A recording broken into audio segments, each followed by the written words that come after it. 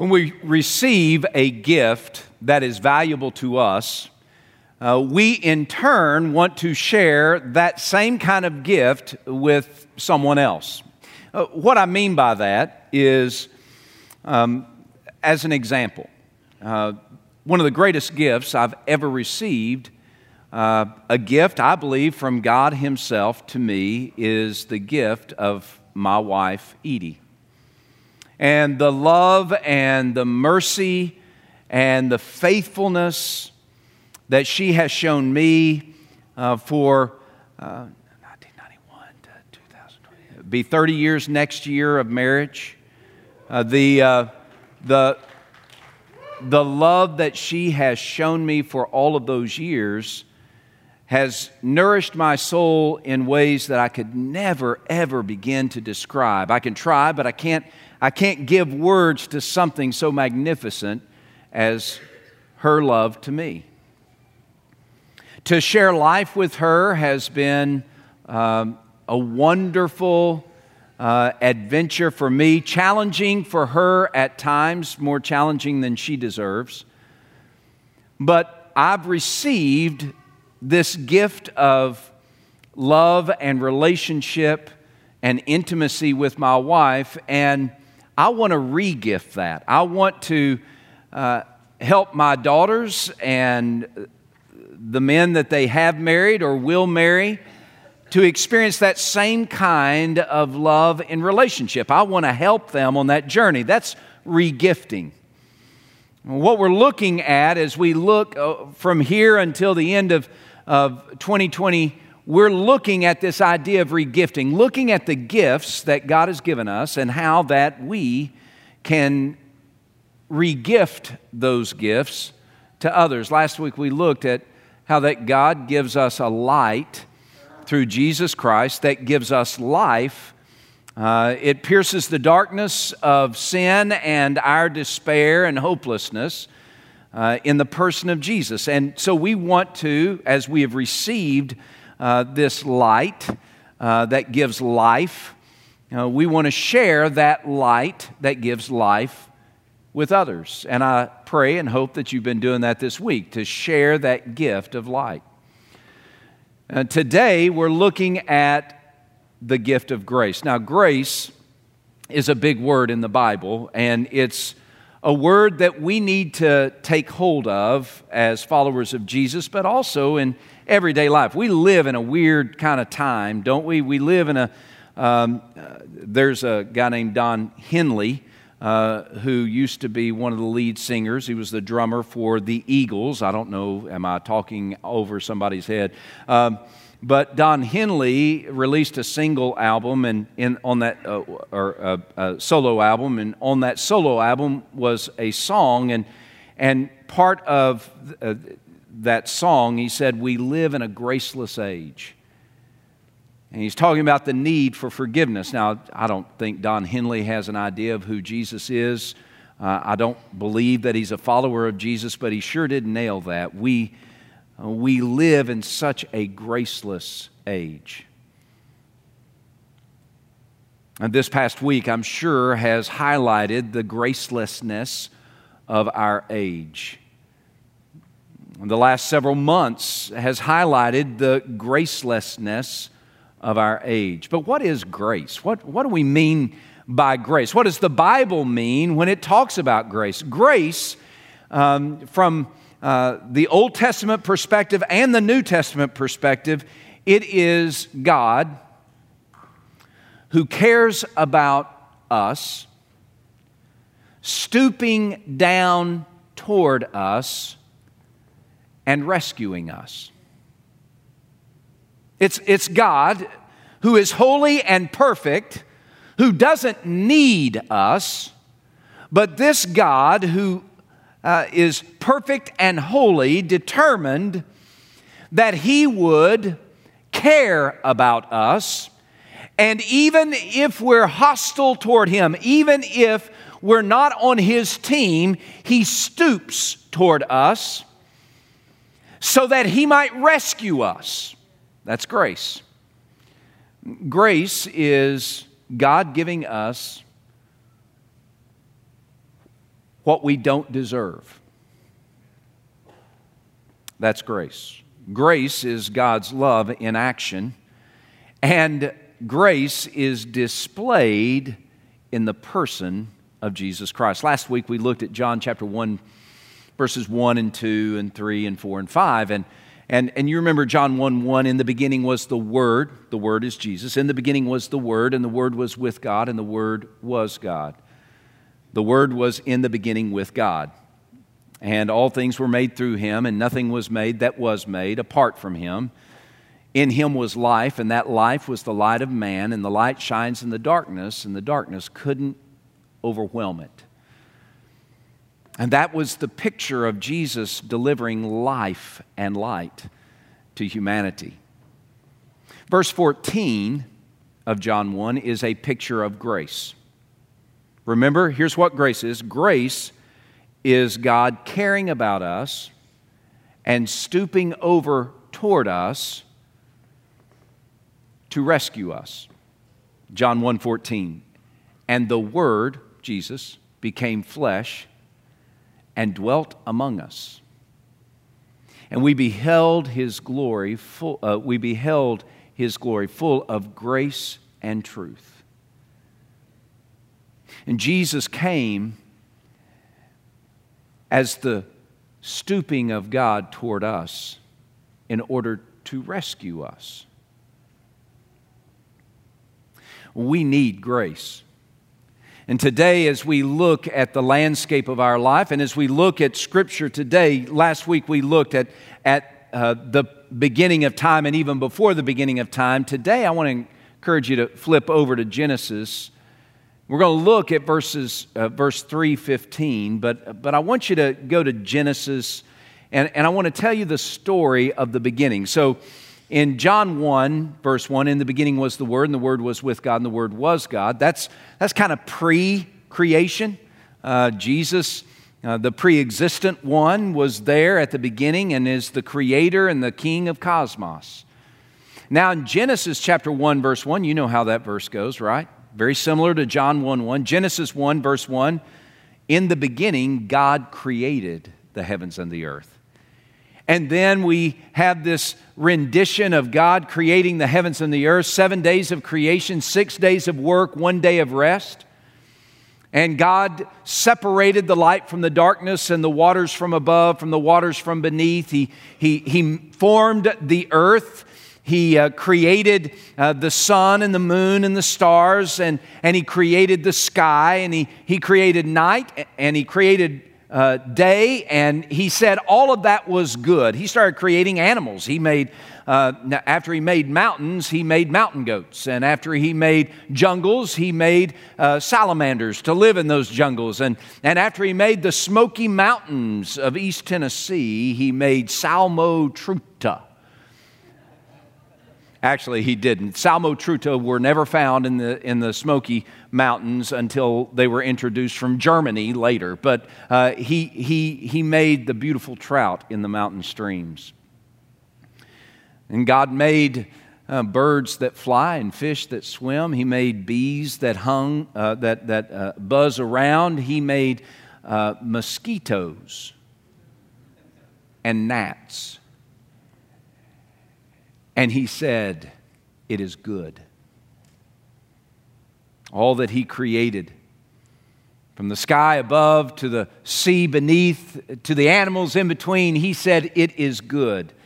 But God saved His last creative work for His greatest crowning achievement of creativity. And in Genesis 1 it says that God made man in His own image and in His own likeness. In the image of God, He created them. Male and female, He created them. God made Adam and Eve. Adam and Eve in the garden, the progenitors of humanity. They are the first man and woman created by God, and they formed the foundation of our society. And God looked at all that He had created, Adam and Eve, and He said, this is good. Everything that God has created, God says is good. From the bees to baby seals or wolves or gnats or mosquitoes, He says it is good. But there's something different about humanity, something different about man and woman. And God made us in His image and likeness. And from the inception of an infant in the womb of her or his mother, God has made that infant in His image and likeness. The crowning achievement, higher than baby wolves, greater and more significant than gnats or owls or salamanders. Even before that infant's first breath outside the womb, God formed that baby in uniqueness, treasuring that infant, though unborn. And God says, that's good. Adam and Eve lived in the Garden of Eden. Paradise, everything that we would imagine paradise to be. They had no shame, they had no guilt, they were not naive because they didn't know what naivety was. They lived in harmony with each other, they lived in harmony with the created order. They had all the food they could ever want, they had all the purpose and significance and satisfaction that they would ever need. They walked each day with God in the garden. They had fellowship with the one who had created them. They had paradise. God gave them freedom to choose. And God gave them choice to make. God said to them, be fruitful and multiply. God said to them, have dominion over all the animals and all the trees and all the fruit of the trees and all the vegetables you can grow. Have dominion over that. But God also said, there's this one tree in the middle of the garden. It's the tree of knowledge of good and evil, and you shall not eat from that tree.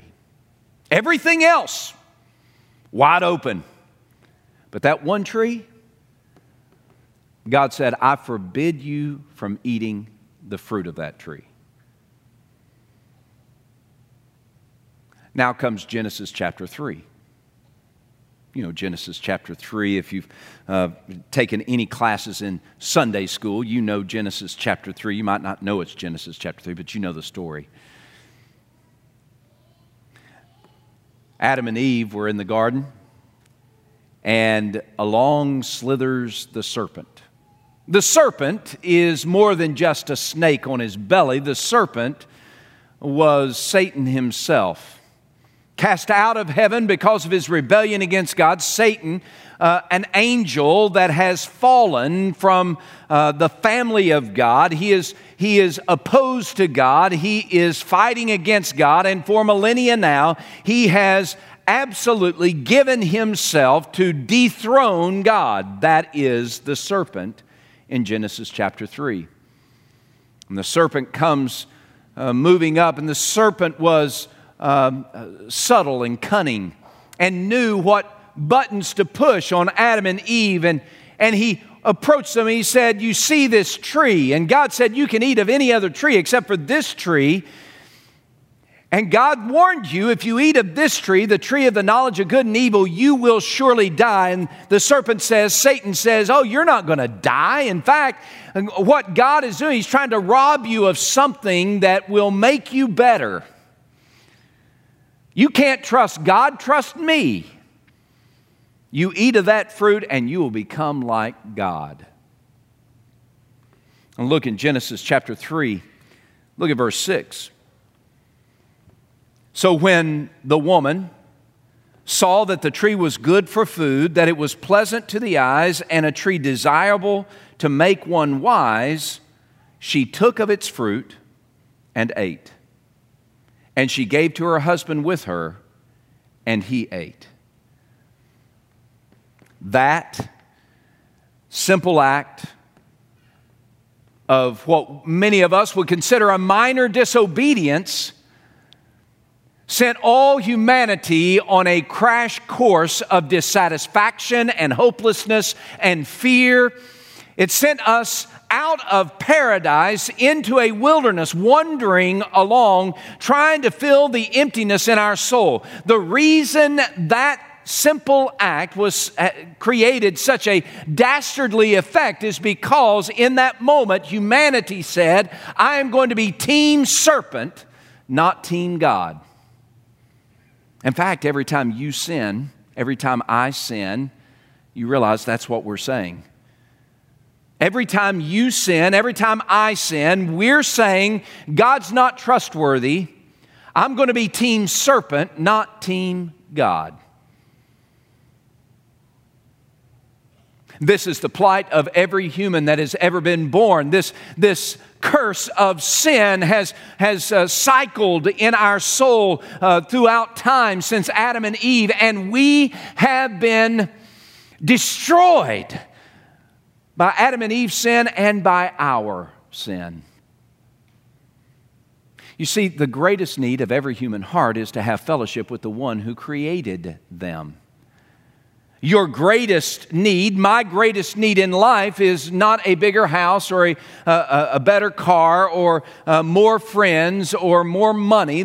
Those are things that we say, I can get this stuff and it's going to satisfy me, but it will never satisfy, because the one longing of your soul, because you and I were made in the image and likeness of God, the only thing that can satisfy us is being part of God's family. And the very thing that we need to satisfy our soul is the very thing we cannot get because of our sin.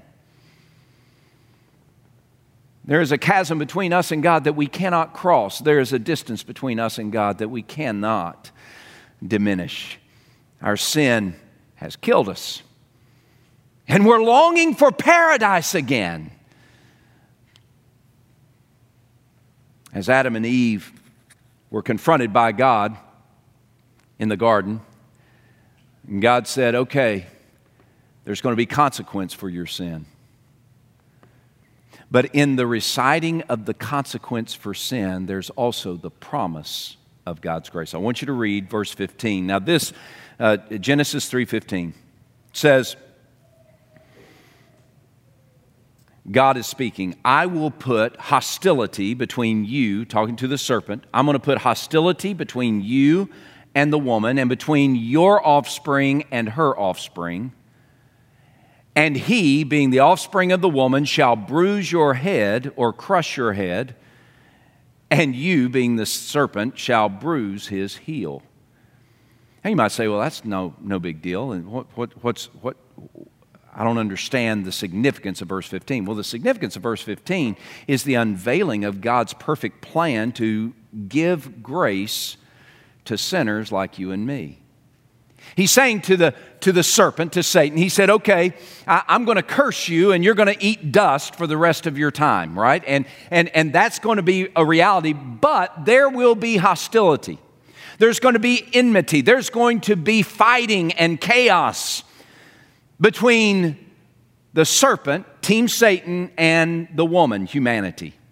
In fact, we see this enmity, this hostility, this fighting, everything that we see in our culture today is a direct result of what we read in verse 15. That's the hostility, that's the enmity. The wars and rumors of wars, the earthquakes, climate change, or fires, or whatever you want to call it, it all finds its source and origin at the enmity and the hostility between serpent, Satan, and humanity. That's what sin has done.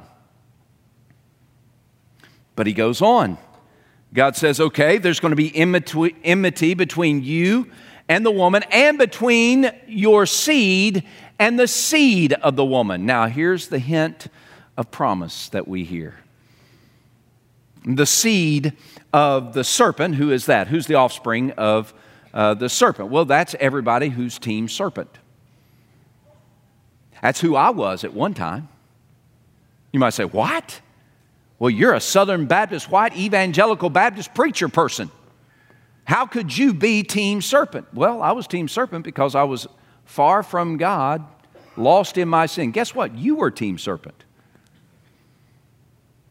Separated from God by your sin. You're on one side or the other. And we don't like to think of ourselves this way. When Jesus was ministering in Israel, and he was healing people and giving sight to blind people and raising people up off their deathbeds and teaching great truths, and people were following, and he was multiplying loaves of bread and fish and feeding thousands of people. When Jesus was walking on water and stopping the storm, there was a group of people that were not Team Jesus. Called Pharisees and Sadducees. They were the religious leaders of the Jewish people. And they were not Team Jesus. They kept accusing him of being a heretic. They kept accusing him of being Team Serpent. You know what Jesus called this group of people? He said, "You are a brood of vipers. You are Team Satan." When we look at ourselves in our sin, we don't like to think of ourselves as Team Satan, but that's what we are. And that's not a political statement, by the way. That's a reality of our humanity.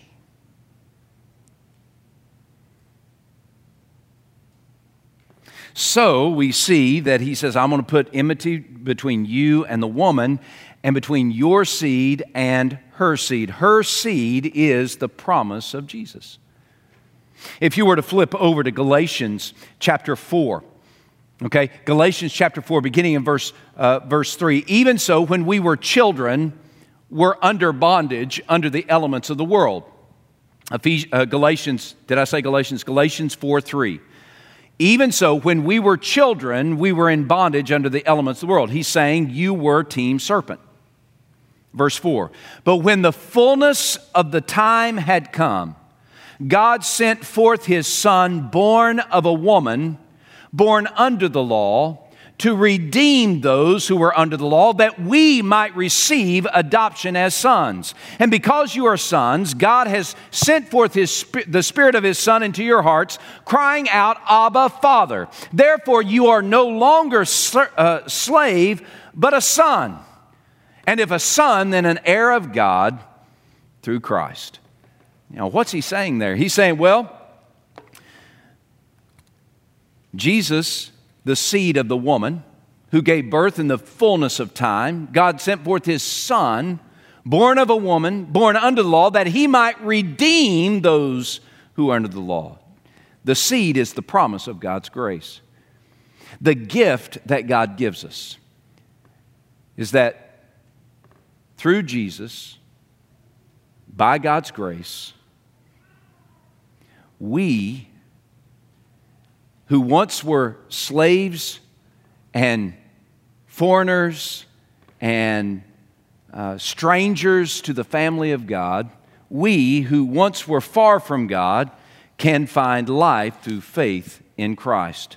The promise, the gift that we find in this passage is that by grace through Jesus, God undoes what sin has done in our life.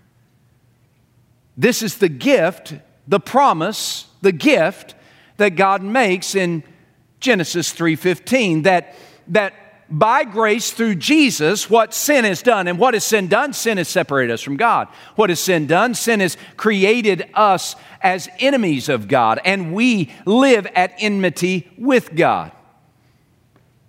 We deserve death, but God in His grace stoops down to us.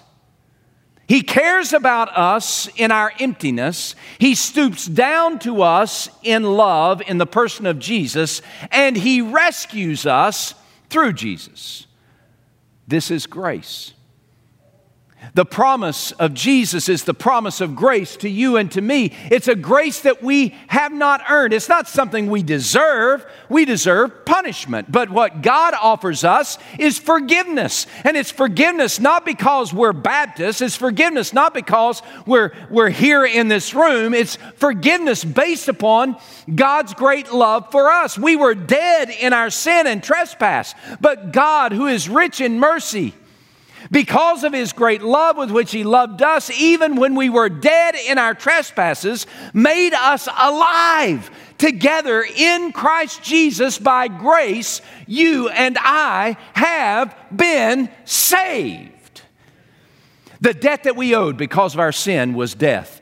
Jesus came, fully God, became a man, born in a manger in a stable, lived a perfect holy life, went to a cross in the place of a sinner like you or like me, and He took the sin of Eric Thomas upon His back, and He died there, and He was buried in a tomb, and He was raised from the dead, and in that resurrection and in that crucifixion, He crushed the head of Satan forever. And when I and you, by faith, take hold of Jesus as our King, then the emptiness of our life disappears. The lack of hope or the lack of purpose disappears. Why? Because we are now brought into the family of God. We who were once far from God are now sons and daughters of God. We're no longer slaves to sin, but now we are sons and daughters. This is the gift of God's grace. Grace. Yeah. If you were online, you didn't hear that probably, but yeah. It is the gift of grace that gives us life. And it's the gift of grace in the person of Jesus Christ. That grace comes through no other. And God stoops toward us because He cares about us to rescue us through Jesus Christ. As we look at grace and what it means, I imagine I were driving from my home in Great Bridge and driving to Rodanthe in the Outer Banks to get in my car, and I decide, and this is a mythical made-up story. So I get in my car and I start driving the highway down to Rodanthe, and I'm driving lickety-split along, and I get through Kill Devil Hills, and I get on past, and I past the turnoff there, and I start going toward Oregon Inlet, and I cross the bridge there, and I start making my way through that stretch toward Rodanthe, and I'm driving, I'm going lickety-split, and all of a sudden I hear sounds and lights, and I think they're throwing a party for me, and I look in my rearview mirror, and there are sounds and lights of a police officer who's pulled me over. I pull over, and he knocks on my window and says, "Yes, sir." And he says, gets my information. He says, "Mr. Thomas, you were driving such and such speed, and it is so many miles over the speed limit, and I'm going to give you a ticket." And I said, "Thank you, sir. Can I have another?" And he says, he writes me a ticket, and he says, "Now you can go to court on this day, and this is where the courthouse is, or you can pay the ticket online." And so I take the ticket and I drive on. Now, just imagine, this really is imaginary. Imagine that I decide I'm going to the courthouse instead of paying the ticket online, because I've always paid tickets online because I'm ashamed to go and stand in front of the judge and answer for the speeding I've done. But just suppose I found courage and I decide I'm going to go stand before the judge. And I go to the courthouse and I stand in the courthouse, and the judge looks at me and looks at the summons and how I've broken the law. He says, "Mr. Thomas, this says that you were going so many miles over the speed limit. Is that true?" I say, "Yes, sir, that is true." And he says, "So are you pleading guilty today?" And I say, "Yes, sir, I am as guilty as they come." And he looks at the ticket again. He says, Eric Thomas. Eric Thomas. I know that name.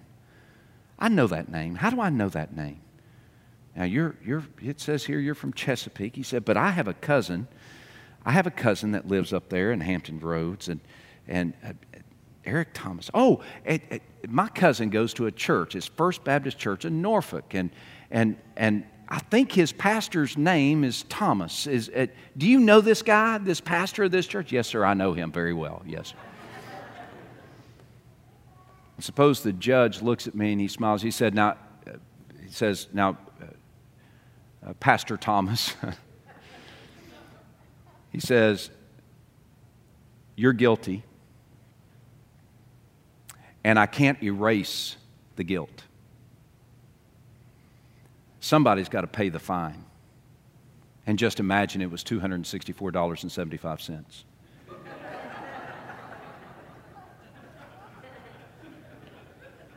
Somebody has to pay the fine. And Pastor Thomas, you're the one who owes the debt. But because I know your name, because I know you, I'm going to pay the debt for you.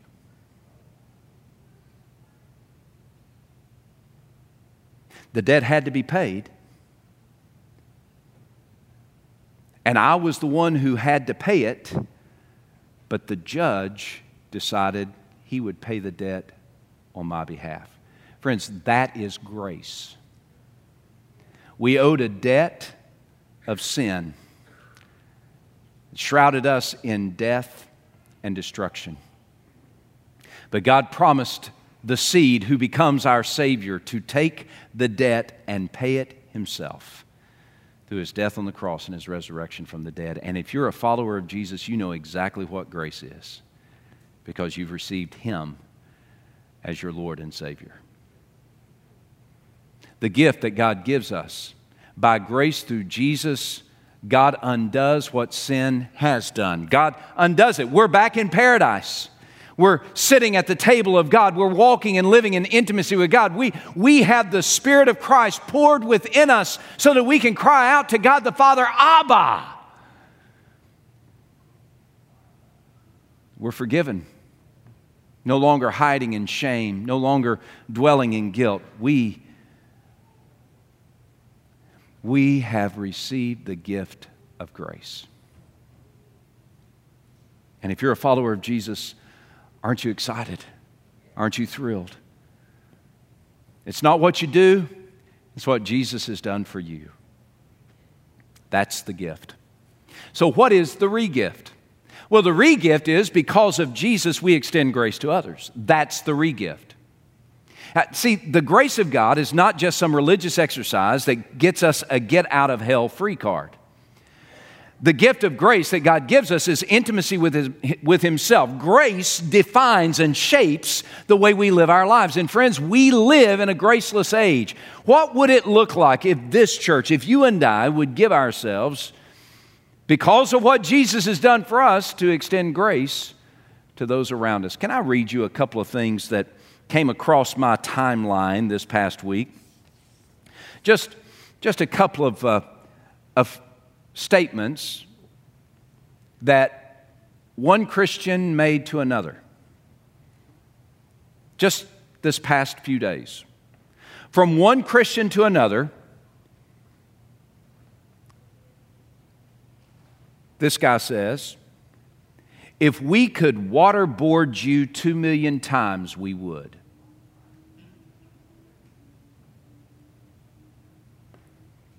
From one Baptist pastor to another, you're a buffoon and an idiot. Just this past week, I've gotten notice that there's at least one person not coming back to our church because I was not vocal enough about the election. We live in a graceless age. Graceless. And it should never be that way for us who are the recipients of grace. Guys, you aren't part of God's family because you're good looking. I'm not part of God's family because I'm loud. We are only part of God's family by His grace. And we should be gracious to others. How do we extend grace to others? Well, we share grace. We extend grace by sharing grace. We need to tell somebody who is far from God how that they can experience the grace that we've experienced. We're scattered throughout the 7 cities of Hampton Roads and even around the world. Our church plant in Edmonton, Canada. They're up there and they are covered in snow, and Canada has kept them from church, but man, they're going to have church so that they can share the good news of God's grace with those who are far from God. We need to tell the story that God, in the person of Christ, stooped toward us because He cares for us, so that He might rescue us from the death that we deserve through the crucifixion of Christ on a cross in the place of sinners, through His resurrection from the dead. Yes, we can live in forgiveness, but let me tell you how. It's through the grace of God. Have you shared the grace of God with someone this past week? Will you commit to share the grace of God with someone next week? Tell the story of God's grace so that they might be rescued, so that they might find life. The second thing we need to do is we need to show grace to others. I mean, it's one thing to share the gospel, share grace with others. It's another thing for us to show grace to others. And I'm just going to leave you with this thought. Now, God's grace should be shaping your relationships, should be shaping my conversations. It should shape everything about my life. Should it not? Can we all agree about that? So here's what God's grace is supposed to look like in 2020, the week after a raucous election and still all this wrangling going on. What should me, as a follower of Jesus, a recipient of God's grace, how should I be acting? Should I be telling somebody else, if we could waterboard you 2 million times, we would? Should I be calling people buffoons and idiots? Here's what Paul said. Really, God says to us through the pen of Paul. Ephesians chapter 4, verse 29. Let no worthless word come out of your mouth, but only words that are good for the building up that someone needs, so that we might give grace to the people we talk to. Say it New King James way. Let no corrupt word proceed out of your mouth, but only that which is necessary, good for necessary edification, that it may impart grace to its hearers. What we say matters. And oh, what a difference it'll make in such a graceless age if people who are the recipients of God's grace share God's grace. Not just with each other, but with those who are far from God. Do you know what kind of statement that would make? You know, people pretty much have a clear idea of what I believe. There's really no hiding it. I'm pastor at First Baptist Church, Norfolk. I've been clear about my beliefs. Not everybody, amazingly, not everybody agrees with what I believe.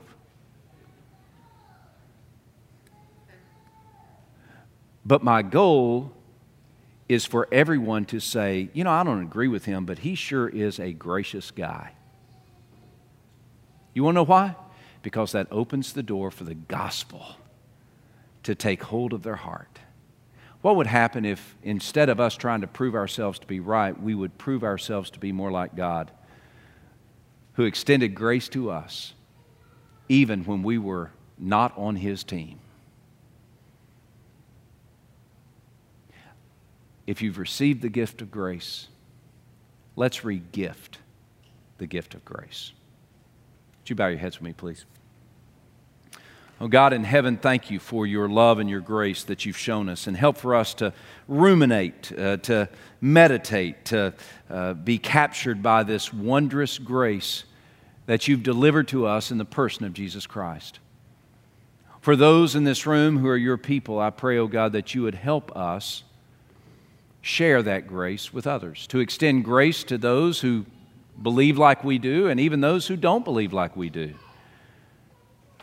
Put a clamp on our mouth when we're tempted, as I am, when we're tempted to be less than grace-filled in our words. Help for us to take a breath and pray, oh God, how can my words deliver grace to this person with whom I'm talking? Now, God, I pray that you would use First Baptist Church Norfolk and all who are here in the room and online, use us to be givers of grace to people in such a graceless age. And it's in the name of Jesus we pray. Amen.